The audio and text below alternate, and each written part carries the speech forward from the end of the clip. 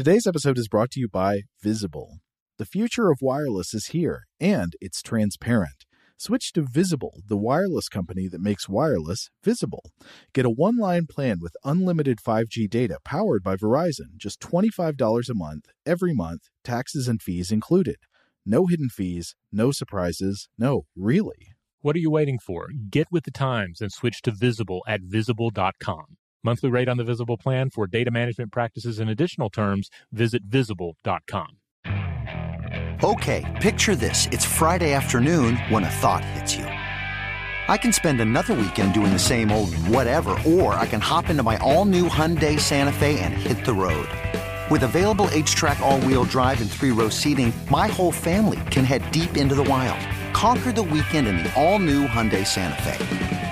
Visit HyundaiUSA.com or call 562-314-4603 for more details. Hyundai, there's joy in every journey. Tired of routine Walgreens trips? Get rewarded for shopping with Drop. With Drop, you can earn free gift cards on groceries, gas, and more. Download Drop now and use code DROP55 to get $5 in points. Join Drop today. When you buy Kroger brand products, you feel like you're winning.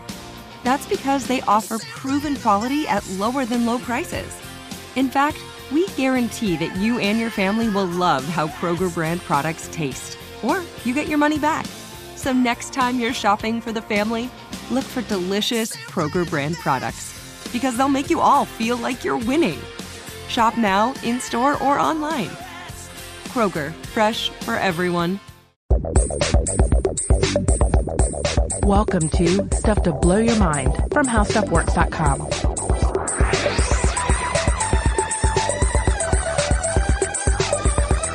Hey, welcome to Stuff to Blow Your Mind. My name is Robert Lamb. And I'm Christian Sager, and this is the second part of our episodes on alien abduction. Now, if you haven't listened to the first part, I highly recommend you go back and listen to that.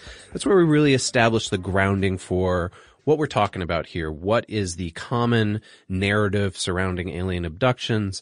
And then what is the more common sort of scientific explanation for what's going on? We looked at false memory implantation. We talked about ideas surrounding sleep paralysis, things like that. This episode is going to be more focused on the cultural fabric surrounding the 20th century and how it kind of led us to this experience really being popular between the 60s leading up to the 90s and then kind of fading out after that.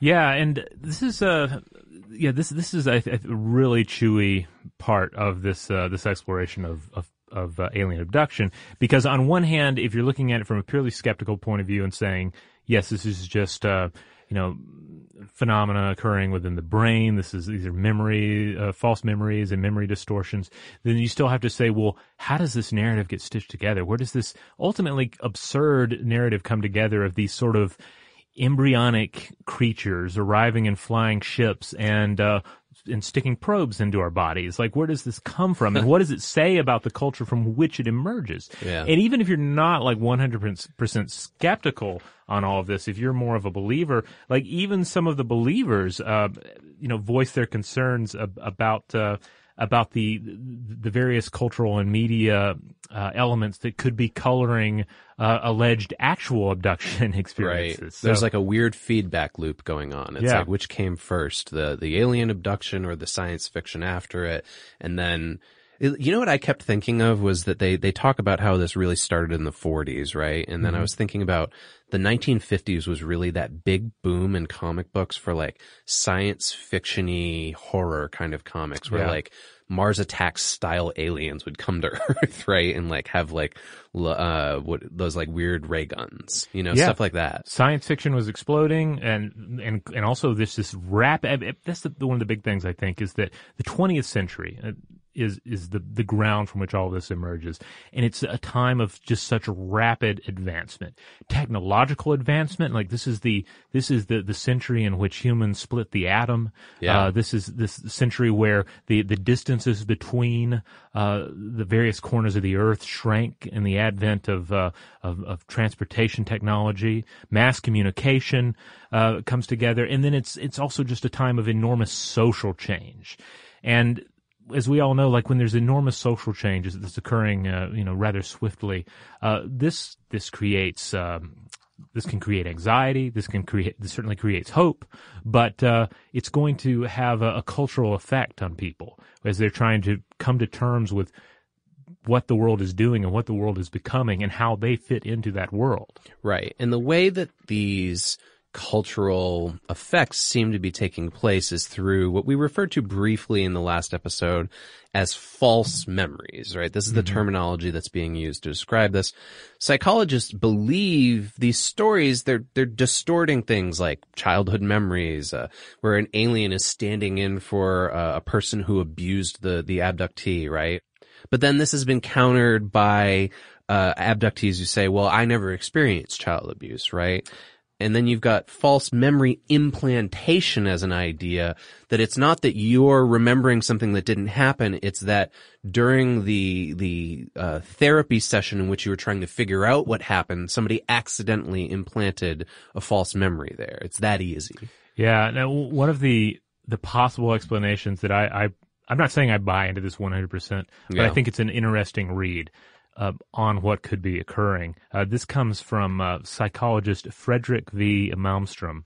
Yeah, so in this theory that's presented by Malmstrom, the abductees are remembering their births, and the spaceship that they are seeing is actually a symbol of their mother's birth canal. Now again, here's another one that's been refuted by abductees because they say, well, I went under a cesarean birth, so how would I possibly remember the birth canal? Why would you possibly have any trauma about that? Well, yeah, exactly. You know who would have loved this theory? Huh. Giga.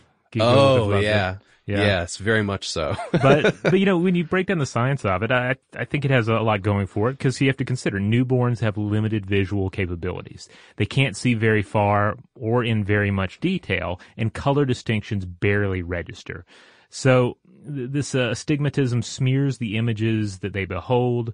So what do they see when they look at their mom's face? They see two large dark eyes and an otherwise blurred and colorless face. So you could make the argument that when that cooing wide-eyed baby is looking up at you, mom, or dad, or anybody, any caregiver, they're seeing a gray alien staring down at them. And so the argument here is that we're drawing on that old memory that's sort of rising to the surface, perhaps in combination with any number of the scenarios that we discussed in part one. Something to remember the next time, like a friend or a coworker brings in a newborn and everybody just huddles around that newborn and just, gets right on top of it in its personal space. Mm-hmm. You are potentially creating a future alien abductee experience. Yeah.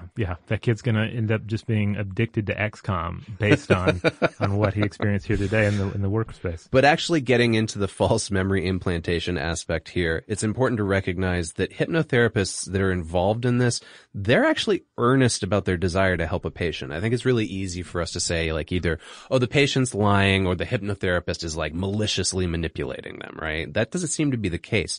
But experimental psychology has shown that it's actually relatively easy to implant false memories in an individual's mind. And in a 1994 study, researchers were able to implant false memories of getting lost in a shopping mall in participants.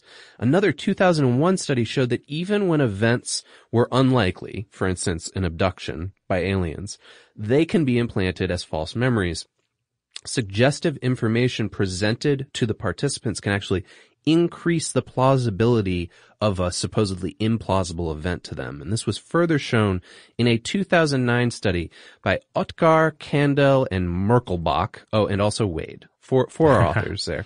And they showed that you can implant false memories of alien abduction by paying special attention to the way that participants describe the event during an interview. And what they would do is this also seems crazy to me. They used children as participants, and I wrote in the notes, what? They would take kids and they showed them the event during an interview. They showed them these fake newspaper articles, and that would allow them to implant memories of alien abduction being a thing. Then the kids, these were 7 to 12-year-olds, and 33% of them developed false memories during the first interview. Then they did a secondary interview. Another 6% developed false memories. The younger children were more likely to develop false memories than the older children were. But then get this. Children were equally likely to develop a false memory about alien abduction as they were to develop a false memory about choking on candy. So they had a control group where they were trying to also implant memories of them choking on candy. It worked the same way. So the unlikelihood didn't seem to be a factor. Well, I do have to just throw in from my own experience that the memories of small children, it's strange because I'll take my son to school, pick him up, and I'll say, hey, what'd you do today? I don't know. I don't remember. Like, just no. And then he'll say, hey, do you remember that dead spider we found like 3 years ago? Right. He'll bring up this minute memory. It's like, why do you remember that? Why are you remembering it now? And then there are also incidents where there will be false memories. Either it'll be something that he doesn't remember, but we have told him about, and then he thinks he has a memory of it. Yeah. Or it'll be something that he just kind of completely fabricated. Like he knows it happened, and then he has a memory that he's put together of it. And I think if each of us thinks back to our earliest memories, we run into that situation. You have to ask yourself, is this something that I actually remember happening? Is this something that my parents told me about and I've made a memory out of being told what I should have experienced? Yeah, I've been thinking about this lately. My sister's grandfather-in-law just passed away, and she's been trying to explain to her 3-year-old son. They lived in the house with her grandfather-in-law, and she's trying to explain to her son where Papa went. And he's 3. He doesn't have an understanding of the difference between life and death, right? He's still struggling with that concept. So she says to him, Papa is in heaven now. It gives him an idea of like, okay, there's this physical place called heaven that he went to, and I'll see him again there or something like that, right? But she's having a really hard time with it. And then he'll occasionally like walk in the living room and be like, where's Papa? And then he'll self-correct and he'll go, oh wait, that's right. He's in heaven. And then just kind of, trot on and keep doing his little kid stuff. And, it keeps making me think like, well, from my experience, I don't really retain any memories from that age, but is this something that he's going to remember later on in his teenage years? And he'll be like, oh yeah, like I had this firmly embedded idea of heaven as a place on earth, no pun intended. Well, I know somebody who had a similar. Everybody has situations, I think, where an elder member of the family dies while the child is too young to really understand it. And so they told him, well, that, this individual's in the sky now, like he went to the sky. Okay. But I think it ended, if I remember correctly, it ended up making the child a little more afraid of roller coasters because they did not want to go into the sky. That the sky was like where everybody who had died was. Yeah. So it's tricky. Oh, that's it's creepy tricky idea. Yeah. Well, all right. So all of this stuff leads scientists to the conclusion that the improbability of an event isn't actually a leading factor in false memory implantation success. And this leads us back to good old McNally and Clancy, who we talked about a lot last episode. They researched memory function in women who believed they'd recovered memories of childhood sexual abuse. And they actually found that such victims were more likely to create false memories of non-traumatic events when they were visiting in the laboratory than women who had always remembered being sexually abused or women who had never been abused. So to study this further, without unethically inserting false memories of trauma into people, this is why they got into the alien abductee study business. So they said, let's amass a group of people who have these memories, but that they're unlikely to have actually occurred. And I want to note here too, very little of the research on alien abductions actually focuses on the practice of the hypnotherapy itself. So the broader review of all this stuff essentially recommends, look, we need to do further research into the dynamics of hypnotherapy before we really understand the full parameters of what's happening here. Now, in part 1 of this 2-parter on alien abduction, we talked a good bit about media scripts, cultural scripts, the idea that when something strange occurs, you have these pre-existing narratives to draw upon to explain it, be it magical fairies or ghosts or alien abduction. And there's actually an interesting argument here that, like, it's easy to get lost in the space age sci-fi aspects of alien abduction and think, well, this is something wholly new. This is something that just, you know, appears in the wake of the Second World War and becomes the new cultural script for paranormal experience. But it has a lot in common with older models as well. And this is explored in an article titled "He's Making Me Feel Things in My Body That I Don't Feel." This was by Patricia Felicia Barbado, and it was published in the Journal of American Culture. The subtitle, "The Body as Battleground in Accounts of Alien Abduction." So she makes the case that the late 20th century alien abduction story is essentially powered by the 17th through 19th century American obsession with the Native American captivity narrative. So I don't know if everyone's familiar with this. If you've watched a lot of Westerns, you may have come across this. And certainly if you've studied history, I imagine this has come up on Stuff You Missed in History class, our sister podcast here at How Stuff Works. But basically you had these incidents where, and then the resulting tales and of course fictionalizations in many cases, where a Caucasian woman was abducted and brutalized by Native American tribes, and in many cases absorbed irreversibly into their culture. I want to say this comes up in the John Wayne movie, The Searchers. Okay, I've never seen The Searchers, but I immediately jumped to a more recent movie, Bone Tomahawk, which you and I both sort of enjoyed. Yeah, that plays on a similar narrative. The idea that the cultural other, the barbaric cultural other, has come and taken someone away. Yeah, and there's a lot of fictionalization there, but of course there were incidents of things like this occurring, and then there were the idea of reclaiming someone from that ended up being far more problematic, because either they were irreversibly assimilated into that culture to varying degrees, or there was at the very least a lot of trauma had taken place. I guess maybe the most like popular film that people would be familiar with that this trope showed up in is Dances with Wolves, because is it Mary McCormick? Her character is Caucasian, and she's been living with a native tribe since she was a kid, like basically raised among them. Yeah, okay. See, I either haven't seen it or it's been so long that I don't remember anything about it. But yeah, I think that very much plays on it. And the thing is that there were accounts of these abductions published in the thousands. So yeah, this is like the boogeyman of that time. Yeah, right? yeah, it was everywhere. And so the idea here is that the captive woman in these accounts serves as a kind of physical battleground for the premise of noble white superiority over the dark, savage, tribal other from beyond the frontier. So the racist boundary here only exists artificially, of course, but the captivity experience tears apart the fiction in no time. So here's what Barbado has to say.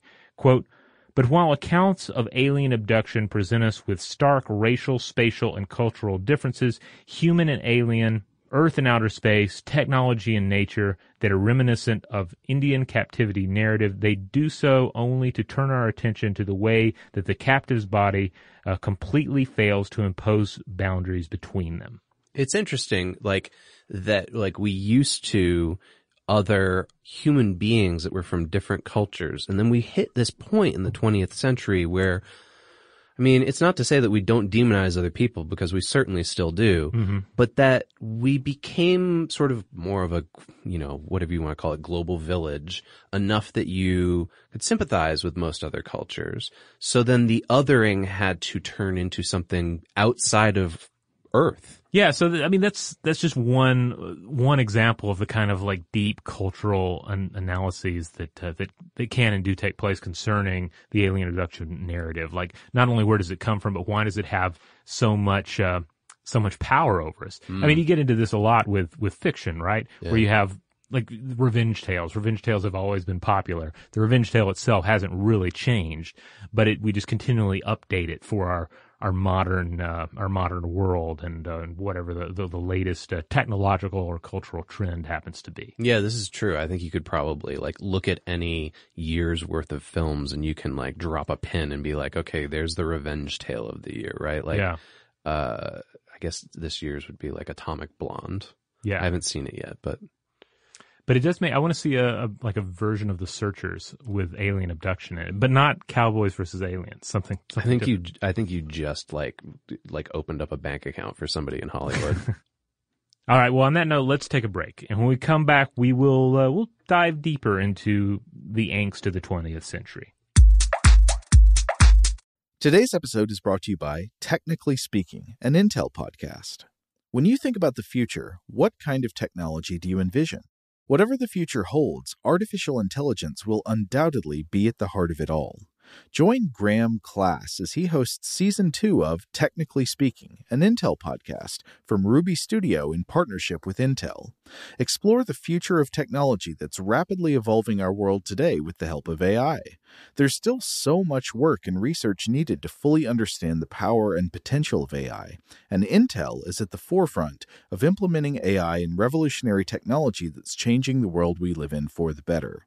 In each episode, Graham interviews the minds transforming medicine and healthcare, retail, entertainment, personal computing, and more while pioneering new uses for AI in these spaces. Tune in every other Tuesday and explore the latest technology that's changing our world today and creating a more accessible tomorrow. Listen to Technically Speaking, an Intel podcast on the iHeartRadio app, Apple Podcasts, or wherever you get your podcasts. Father's Day is coming, a day we celebrate the guy who's always there for us. To crack a dad joke. Well, you know what's not a dad joke? Getting $50 off the Bartesian Premium Cocktail Maker with the purchase of his favorite cocktail capsule pack. $50 off. No dad joke. See, this is a dad joke. I lost my glasses today, and guess who I bumped into? Everyone. But the Bartesian Cocktail Maker, it's no joke. Each cocktail capsule contains real fruit juices and all-natural bitters, so Dad can make over 60 premium cocktails he loves. Sidecars, old fashions, gimlets, all with the push of a button. So, for the dad who loves a cocktail with friends and a good joke from time to time, get the Bartesian Premium Cocktail Maker. $50 off now until Father's Day. Visit BARTESIAN.com/father to get 50 off the best premium cocktail maker for dad at the best price for you. Bartesian. Premium cocktails on demand. What's up, guys? This is Sean Lights Out Merriman, and Saturday, June 15th, Lights Out Extreme Fighting 17 returns to Casino Palma in San Diego. Get your tickets now at lightsoutxf.com, and we'll be live on Lights Out Sports TV, available on all major platforms. Doors open at 5 p.m. Pacific. You don't want to miss this one. It's going to be lights out. Lights Out Sports is free sports TV by athletes for fans. For details about the event and tickets, go to lightsoutxf.com. Xfinity has free premium networks for everyone this month, no matter what kind of entertainment you love. Addicted to true crime? Catch killer cases and more spine-tingling shows on A&E Crime Central. Crave adventure? Explore Asian action movies on Hi-Ya. Searching for something extreme? Check out skating, snowboarding, and more on Fuel TV Plus, the global home of action sports. And find crowd-pleasing bops on iHeartRadio's Hit Nation playlist. There's new free shows and movies to love every week. Say free this week in your Xfinity voice remote.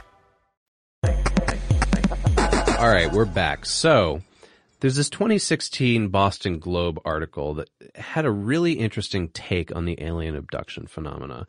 And it found the following themes were essentially social currents that all fed into alien abductions over the last few decades. The first one we've already mentioned, space exploration in the 50s and 60s. Then you've got the Cold War. That's inspiring a fear of invasion. So you get stuff like Invasion of the Body Snatchers, etc. And then out-of-body experiences that we were having, whether it be from mysticism or from drugs. Oh, yeah. I mean, when you factor in the rise of the counterculture movement and psychedelic experience on top of all of this. Totally. And then the 1980s fear of strangers. Now, this is something that was easy for me to forget because, you know, we grew up in the 80s, but obviously it wasn't like that before then, right? But there were so many stories about child abduction and sexual molestation being reported in the news that this became like a common cultural narrative. So you get all four of those together, you stir them up in a pot together and you get a perfect brew for alien abduction stories. Now here's an interesting thing that, again, X-Files fan over here. I didn't know this. Apparently Chris Carter was at San Diego Comic-Con one year. Chris Carter is the guy who was the showrunner and creator of the X-Files. And he said, you know why the show stopped working? It was because of 9/11.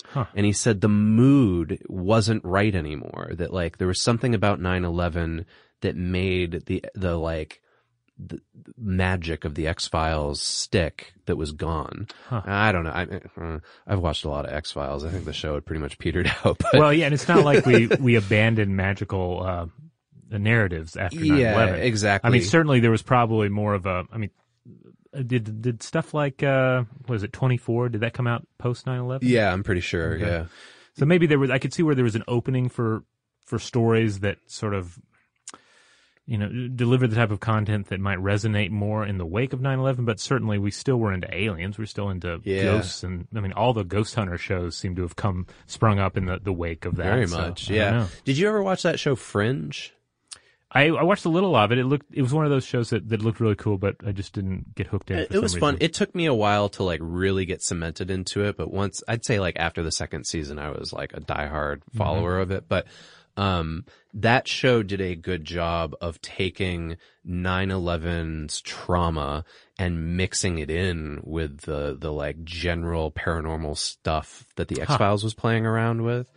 Yeah. And I think that is probably part of why it was successful, but also I have to say Chris Carter, just wasn't writing great stuff anymore, man. I mean, if you saw any of that X-Files revival last year, like all the episodes that he wrote were just like cringeworthy. Oh, okay. Whereas like the other guys who came back did some of the best work, like Darren Morgan, who I was talking about last time, Glenn Morgan, and I believe it's James Wong. Okay.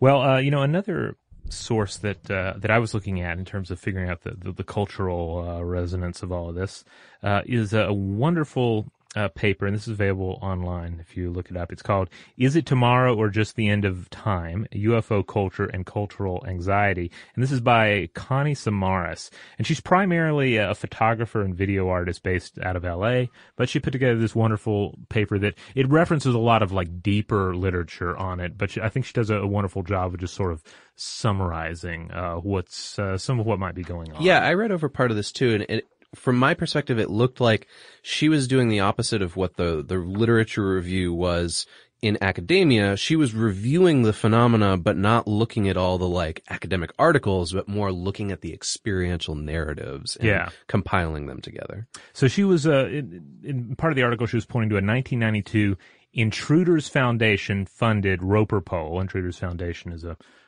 group that was, aligned with alien abduction experiences and the study of them. Anyway, to determine the percentage of the U.S. population abducted by aliens, and we already hit on some of the big findings that have come out over the year in terms of percentage of the population that's expressed these things. But here are some of the more particular findings that she highlights here. It's a largely industrialized northern hemisphere phenomenon, mostly a U.S. phenomenon. Abductees are mostly white and middle class. And, it's worth noting again that the first major case of alleged alien abduction was that of Barney and Betty Hill. This was an African-American male and a white female. Right. As we mentioned last episode, that plays against the stereotype. Right. Yeah. Yeah. And because, for one thing, the majority of abductees are actually women. Though most of the movies and TV representations involve men.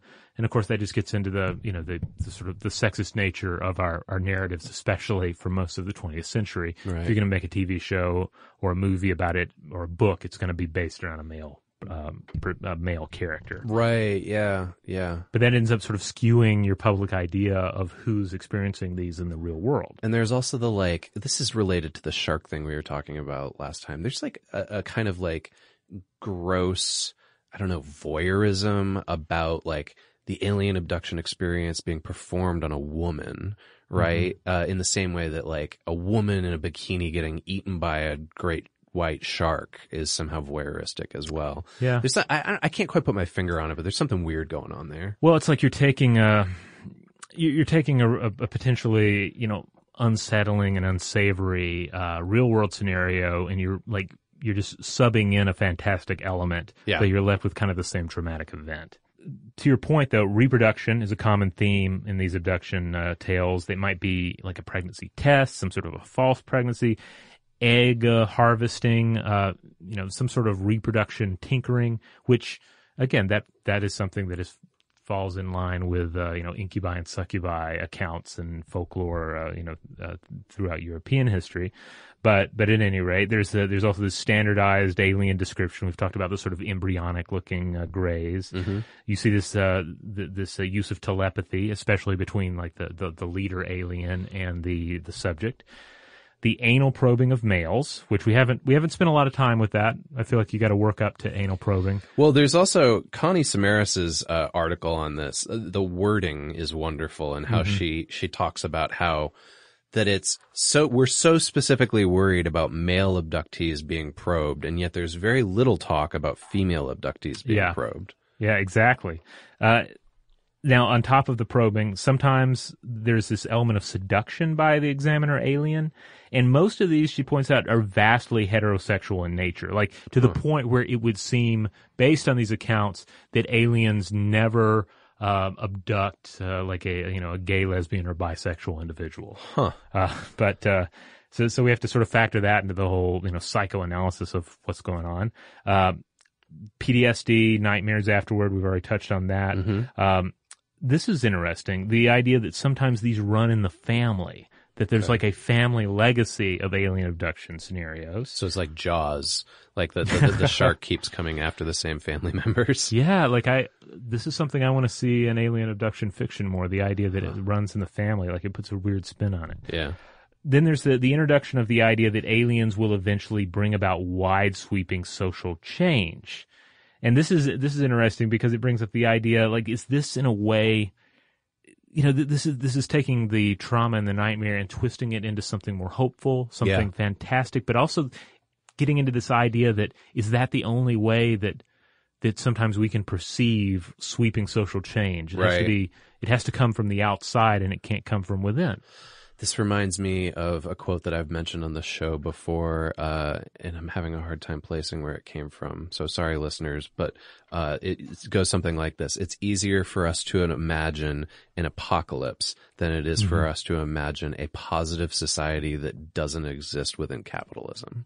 Right? Like, it's so hard to imagine something that's outside of our frame of reference that the only way we know how to imagine it is by destroying it. I know. It was Frederick Jameson who said that. Yeah. Well, this factors into a lot of the writings about alien abduction and certainly these scenarios where it takes on this hopeful, messengers from beyond, coming here to make the world a better place, that one of the other big elements of the 20th century is this angst over what we're doing to the planet, over pollution, over the threat of nuclear annihilation. This all comes to hang over even the average individual's head, and then how do we process that, and how does it factor into these experiences? You know what?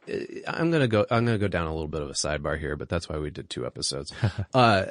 I've been experiencing this lately, and I haven't felt this way since like the I guess early 90s. The Cold War fear of the nuke. Yeah. Like that was something that I thought we were done with, that I had kind of gotten to a point in my consciousness where I wasn't always worrying like, well, it could just happen at any time, and like the fear of nuclear winter and all these things that, like, you saw a lot of this manifest in 1980s films. And now with all this stuff ramping up with North Korea, between the United States and North Korea, for those of you that aren't American, back and forth, our media is very much like, oh my God, like they've got ICBMs. What's going to happen? Like I even, like talking to my mother, she was like, well, you got to be careful where you live in the United States now. You don't want to live on the West Coast because you could just get bombed by the North Koreans. And I was like, whoa, like where did that come from? Yeah. We're right back there. And yeah, well, I mean, part of the disturbing answer is that the risk of nuclear war never went away. It has remained this whole time, and there have been a number of very committed individuals working around the world to try and get us to a better place where it's less likely to occur. But the reality is that we have these weapons, and we have weapon systems set up to make it happen at any moment, and the humans and the systems are both fallible. Yeah. So I wonder if we're going to start to see a resurgence in those kind of fears, though. Again, in our fiction, I mean. Yeah, it'll be interesting to see if it's just a complete rehash of how we manifested those fears before, if there is some sort of new spin on it that that we can't quite expect. All right, well, on that note, on the note of nuclear annihilation, let's take another break, and when we come back, we will continue to discuss this paper by Connie Samaras and just the overall alien abduction scenario. Today's episode is brought to you by Technically Speaking, an Intel podcast. When you think about the future, what kind of technology do you envision? Whatever the future holds, artificial intelligence will undoubtedly be at the heart of it all. Join Graham Class as he hosts Season 2 of Technically Speaking, an Intel podcast from Ruby Studio in partnership with Intel. Explore the future of technology that's rapidly evolving our world today with the help of AI. There's still so much work and research needed to fully understand the power and potential of AI, and Intel is at the forefront of implementing AI in revolutionary technology that's changing the world we live in for the better. In each episode, Graham interviews the minds transforming medicine and healthcare, retail, entertainment, personal computing, and more while pioneering new uses for AI in these spaces. Tune in every other Tuesday and explore the latest technology that's changing our world today and creating a more accessible tomorrow. Listen to Technically Speaking, an Intel podcast on the iHeartRadio app, Apple Podcasts, or wherever you get your podcasts. Dad deserves something really nice for Father's Day, but let's face it, we usually don't do it. Big gifts are for Mother's Day. Picking something up on the way is for Father's Day. Well, let's make Father's Day something this year with the Bartesian Cocktail Maker. It whips up over 60 premium cocktails on demand, each ready at the push of a button. And right now, you get $50 off the Bartesian Cocktail Maker when you buy one pack of Dad's favorite cocktail capsules. Dad will publicly love that you saved $50 on the countertop machine that crafts premium cocktails on demand. And he'll secretly love that you splurged on him for Father's Day with the gift of a Bartesian. Because the only thing that lets Dad know he's the world's number one dad better than a world's number one dad coffee mug is an artisan cocktail in his hand. Make Dad's Father's Day and Father's Day cocktails with all natural juices and bitters without making any mess at all. Visit BARTESIAN.com/father to get $50 off the best premium cocktail maker for Dad at the best price for you. Bartesian. Premium cocktails on demand. What's up, guys? This is Sean Lights Out Merriman, and Saturday, June 15th, Lights Out Extreme Fighting 17 returns to Casino Palma in San Diego. Get your tickets now at lightsoutxf.com, and we'll be live on Lights Out Sports TV, available on all major platforms. Doors open at 5 p.m. Pacific. You don't want to miss this one. It's going to be lights out. Lights Out Sports is free sports TV by athletes for fans. For details about the event and tickets, go to lightsoutxf.com. Xfinity has free premium networks for everyone this month, no matter what kind of entertainment you love. Addicted to true crime? Catch killer cases and more spine-tingling shows on A&E Crime Central. Crave adventure? Explore Asian action movies on Hi-YAH. Searching for something extreme? Check out skating, snowboarding, and more on Fuel TV Plus, the global home of action sports. And find crowd-pleasing bops on iHeartRadio's Hit Nation playlist. There's new free shows and movies to love every week. Say free this week in your Xfinity voice remote. All right, we're back. So Samaras brings up two key individuals, and they're alien abduction researchers, and I wasn't really that familiar with either of them, but they're both fascinating in their own right. So the first is Bob Hopkins. This is a guy who advocated the physical reality of aliens. Like, he believed that alien abductions were actually happening, and that we should be studying and listening to the individuals who experience them, and and figuring out how to help them. But he also, interestingly enough, believed that media representations could be coloring the experiences as well, which I find interesting because it's, as we've already mentioned, we tend to want to fall into a skeptic or believer dichotomy here. The idea that either alien abduction is happening or it is this skeptical model where people are having false memories, etc. Yeah. And even Bud Hopkins, who's more of a literalist here, was saying that, well, hey, we could have this situation where it's actually happening, but then our sci-fi is coloring the experience as well. And then there's this other individual, and this guy is really fascinating, John E. Mack. Yeah, this guy is all over the alien abduction literature, and rightly so. He had a bestseller in the early 90s about the research that he was doing. We're going to go a lot into Johnny Mack. Yeah. So he was a psychiatrist and a parapsychologist. I mean, he kind of started out as more of a pure skeptic. But then as he moved along, he's researching, he's talking to individuals, he ends up taking on this more of the spiritual model of what's happening. He's seeing it as a spiritual experimental phenomenon in keeping with past, quote, visionary encounters experienced by humans around the world, which on one hand is saying, that's what we've been saying. Like, clearly we've been having the same experiences throughout human history, and we just wrap it up in different wrappers. But he ends up saying that there is something truly amazing happening beyond like human understanding. Mack is one of these figures. We come across these characters occasionally. They're sort of like stuff to blow your mind icons, like these sort of legendary figures. And he actually passed away in 2004, but I'm thinking of like Sasha Shulgin or John C. Lilly or Jack Parsons, right? Yeah. These thinkers that were like, they had one leg in science and one leg in something else, right? And he's kind of like that. Yeah, he really has a leg in both areas. He's able to, I think, piss off people on both sides. Yes, exactly. Yeah.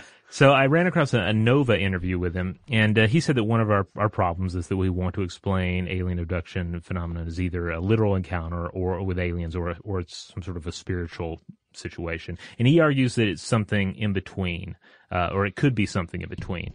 So I have a quote here from him. He says, quote, "So the simple answer would be yes, it's both. It's both literally, physically happening to a degree, and it's also some kind of psychological, spiritual experience occurring and originating perhaps in another dimension. And so the phenomenon stretches us, or it asks us to stretch, to open to realities that are not simply the literal physical world, but to extend to the possibility that there are other unseen realities from which our consciousness, our, if you will, learning processes over the past several hundred years have closed us off." So I think that's I'm surprised this guy didn't really amass a full cult following, like a pure religious following based on the way he was navigating like both interpretations here. Yeah, I told you this before we came into the studio, actually. I read an interesting bio piece about him and then other researchers. So both McNally and Clancy, who I've been citing throughout these two episodes, were also at Harvard University at the same time Mack was. And there was conflict between their views about the alien abduction experience. It was interesting. In that piece, they described the alien abductees that Mack worked with as being like acolytes to him. Like the way that he was framing what was happening to them was so appealing that it did almost have a kind of cultish quality to it.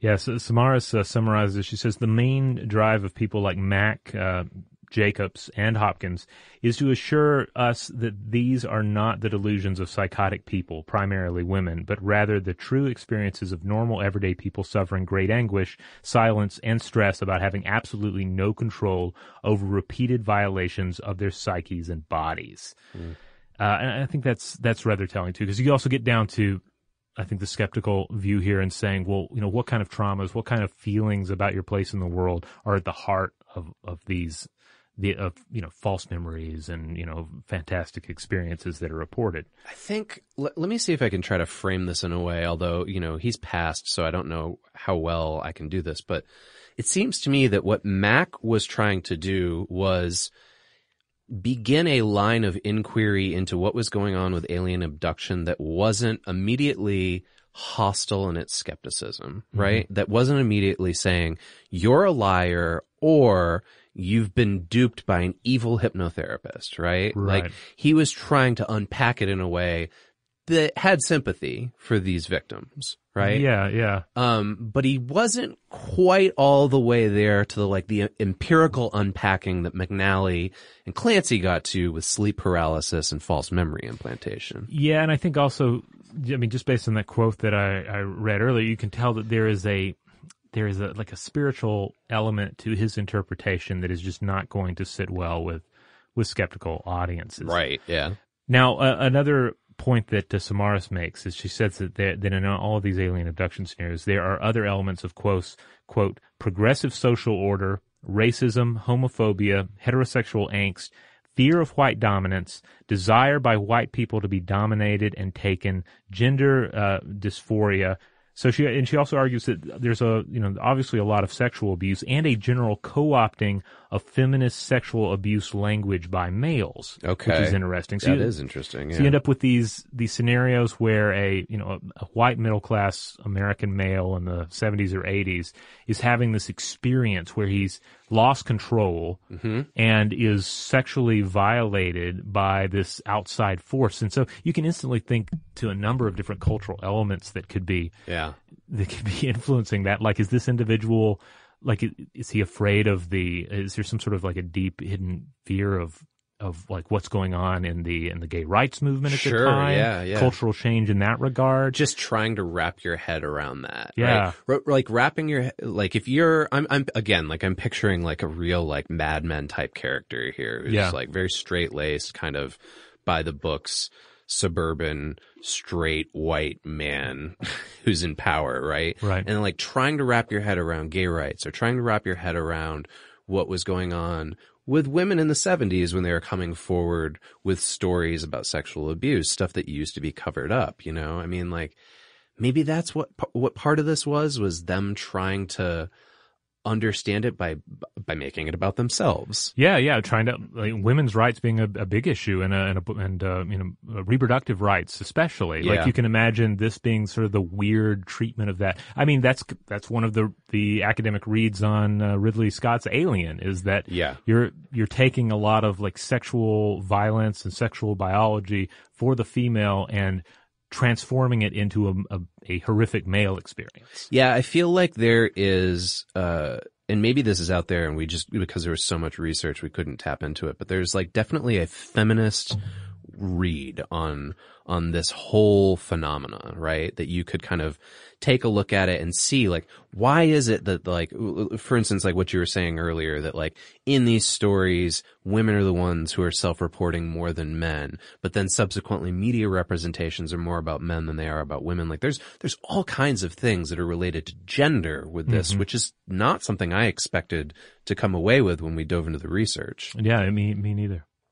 Now, the other thing that's interesting here, too, is she is hearkening back to the study that we briefly mentioned about Baumeister and Newman, where they were essentially saying, like, yeah, this whole thing is about essentially the victims are masochists, and they just, like, want to be dominated. Yes, and, you know, this comes up, if we both end up seeing Fire in the Sky, I know this will come into play when we look at the scene where the aliens abduct the individual and perform experiments, because it is very bondagey. Oh, is that right? Like essentially, the individual's like sealed under a vinyl sheet, and then they like cut through the sheet in order to probe them. But they seem to do a pretty fantastic job of drawing upon actual alien abduction related experiences, sort of nightmaric cinematic dream scenarios, and also BDSM culture. Like they somehow wrap it all up in a fresh package. Well, I'm looking forward to checking it out. I noticed it's on Amazon Prime, so I'm going to try to watch it. Oh, good.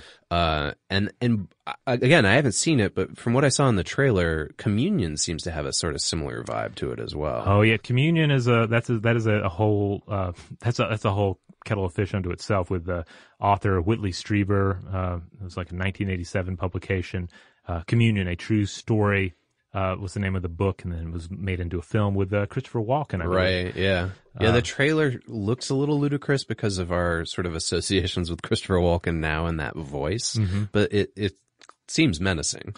Yeah. It came up in some of the research here, because I know that he was kind of a divisive figure even within like alien abduction communities. Oh, like, yeah. there was at least there was one critic in particular, I think, that was not happy with the sexual aspects of his alleged encounters, and they were kind of ridiculing him within the alien abduction community. All right. Well, I'm going to try to do my homework before we hit a trailer talk, which would be, the trailer talk will actually come out probably the day after this episode airs. But for all of you, I'll have like a good 7 days.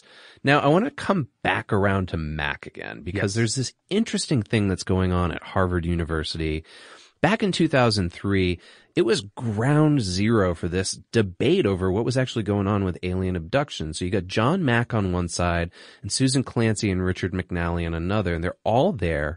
Mack argued that the experiences couldn't be understood in the Western rationalist tradition of science, while you've got McNally and Clancy countering, well, actually, Mack, the answer to alien abduction is very simple. And then they outline, they say, we don't think the abductees are lying, but that Mack himself is just entertaining far-fetched ideas in relation. Right. He's not really, it doesn't seem like he's really using Occam's razor here, right? Yeah. And so this was actually quite a problem for Harvard University. So to be clear here, though, I don't want to malign Mack. This guy performed hypnotherapy on his patients and published 13 of those encounters in his book Abduction, which I mentioned earlier as being very popular.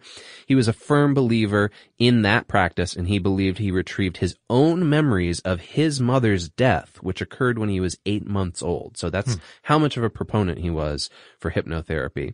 He was said to prize the experiential narrative over empirical data. So you can see where scientists would feel like, well, that's definitely drawing a line in the sand that we don't want to be on that side of. Now, so to give you a sort of outline of his Harvard experience, he was on the faculty there since 1955, and then in 1982, he founded the Center for Psychology and Social Change there. His work often straddled conventional science and altered states of consciousness. Sounds just like our kind of guy. When he founded the Department of Psychiatry at the Cambridge Hospital in 1969, this ended up attracting innovative Eastern-oriented psychiatrists. And then Mack himself studied the guided meditation of Werner Erhard, as well as Stanislav Grob's holotropic breathwork, which essentially seeks to induce an altered state through rapid breathing. Now, the faculty at Harvard were not thrilled with all this, and especially with his alien abduction research. So they actually had a committee conduct a 15-month investigation into his work. But at the end of all that, there was no formal censure. Essentially, the interviews with the head of the department, he was just like, look, we just want him to be empirical about the way he's going about this. That's all. But I don't think they could find anything that was enough for them to, get rid of him.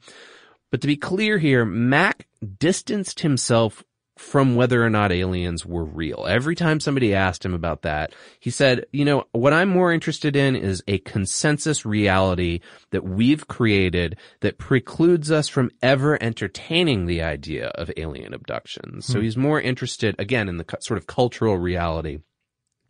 So this is kind of fascinating, this guy. He was countercultural in his own way, but at the same time, he wasn't fully dipping his toe into the alien abduction experience. And then he's got, later in his career, he's got these colleagues who show up at Harvard and they're actually, we think we've got the answer here. It looks pretty straightforward. We think it's sleep paralysis combined with magical thinking combined with false memory implantation. Yeah, and then he's saying, "No, I'm not quite ready to admit that. I think there's this middle ground, and we haven't quite explored it." Yeah, I think all of this presents an interesting vision, though, that of people who felt the weight of a century of technological and social change, who then experienced something or assumed the experience in varying ways that allowed them to testify to it physically. Yeah. It's almost, I really almost get the sense of people, and not just scattered individuals, but large groups of people in the second half of the 20th century who really felt lost and unmoored and just powerless in what was happening. And this was kind of a way to connect part of them to some sort of a guiding force. Yeah, and while I've never had any kind of alien abduction experience, growing up in that period of time, and I'm an adult now, I look back and I have sympathy for that. There's a certain amount of that makes sense, the feeling like there wasn't anything that was really grounding me to the community I existed in. Let's do a quick review of what we came to here, and then I think we can close out this two-parter. Yeah. So, all right, what do we understand about alien abduction scientifically? There doesn't appear to be any difference between abductees and the general population in terms of their psychopathology and their personality type. So we established that.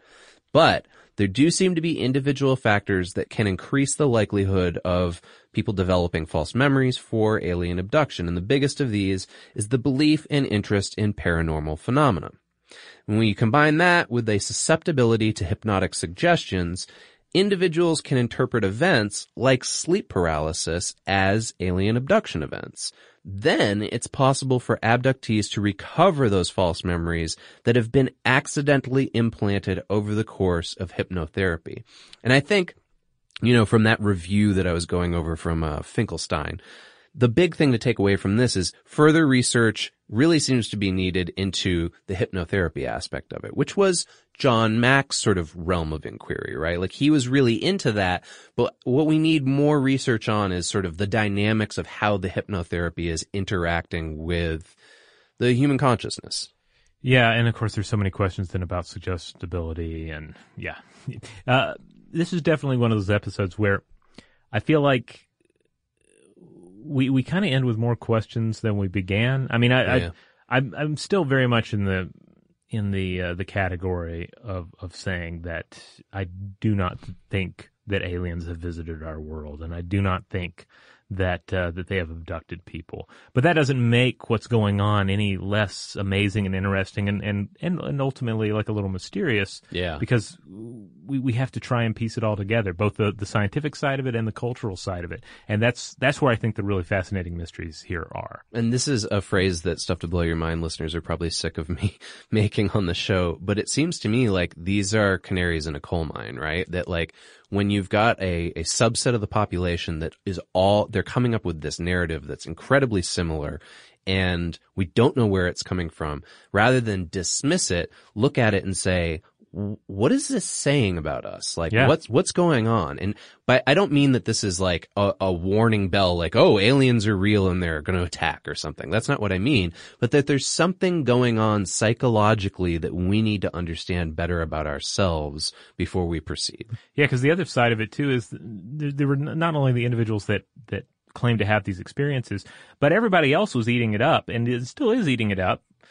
So it's, even if you're not directly participating in the experience, you're still engaging in a vicarious experience with it. Like there's something about that alien abduction narrative that still speaks to so many denizens of the 20th and 21st century. Yeah, I think I mentioned this to you, but Close Encounters of the Third Kind is coming up on its 40th anniversary, and they're re-releasing it in theaters for a week. Mm-hmm. And my wife wants to go see it because she has fond memories of that film. And I really thought to myself for a second, I was like, I love that movie, but is that a movie that like a lot of people want to go see in the theater again? And clearly it must be if they're going to put the effort into that kind of marketing. Yeah. And it makes you think, 40 years later, there's still enough interest, even in that fictional version of it, that there's got to be something going on. There's some kind of bell that's ringing deep in the back of our mind. All right. Well, as to what that bell is and why it's ringing, we'd love to hear from everyone out there. We'd especially love to hear from you if you yourself have had a UFO or alien abduction experience, and I'd love to read what you have to say in terms of self-analysis of that and dissecting that. Like, what do you think was going on there? Yeah. Why did you experience it, and how have you dealt with it since then? And I really hope that like the way we've presented these two episodes on alien abduction have shown that we are sympathetic to this experience, but that we're trying to look at it through the lens of the research that's been done on it. Yeah, I mean, just because I don't think the aliens are real, it doesn't mean that I think that the experience is invalid or that the experience is not real, for a variety of reasons that we've discussed in these episodes. So if you want to get in touch with us about that stuff, here are some ways you can do so. We're all over social media. We're on Facebook, we're on Twitter, we're on Tumblr, and we're on Instagram. You can also visit our website, stufftoblowyourmind.com. That's where you're going to find these episodes. You're going to find all of our blog posts and all of our videos. In fact, we do have an older episode back when Julie was co-host about alien abduction too. So it might be nice to listen to that and kind of see like over the years like what the transformation has been in our perspective. Yeah. And hey, and on Facebook we have the discussion module. Check that out. That's our Facebook group. If you want a more personal interaction with other Stuff to Blow Your Mind fans and with the hosts, then you can go there. It's a new project we've rolled out, and so far I think people are digging it. So check it out and see if it's for you. Or if you just want to write us personally, we'll have a intimate discussion one-on-one. That would be on email, and it's at blowthemind@howstuffworks.com.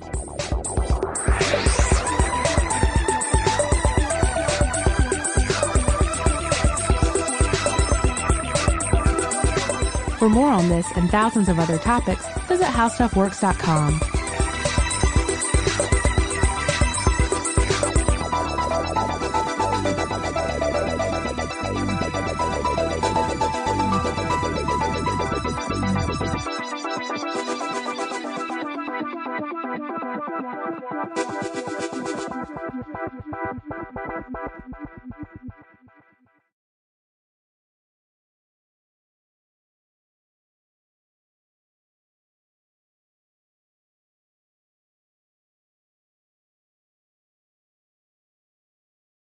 Today's episode is brought to you by Visible. The future of wireless is here, and it's transparent. Switch to Visible, the wireless company that makes wireless visible.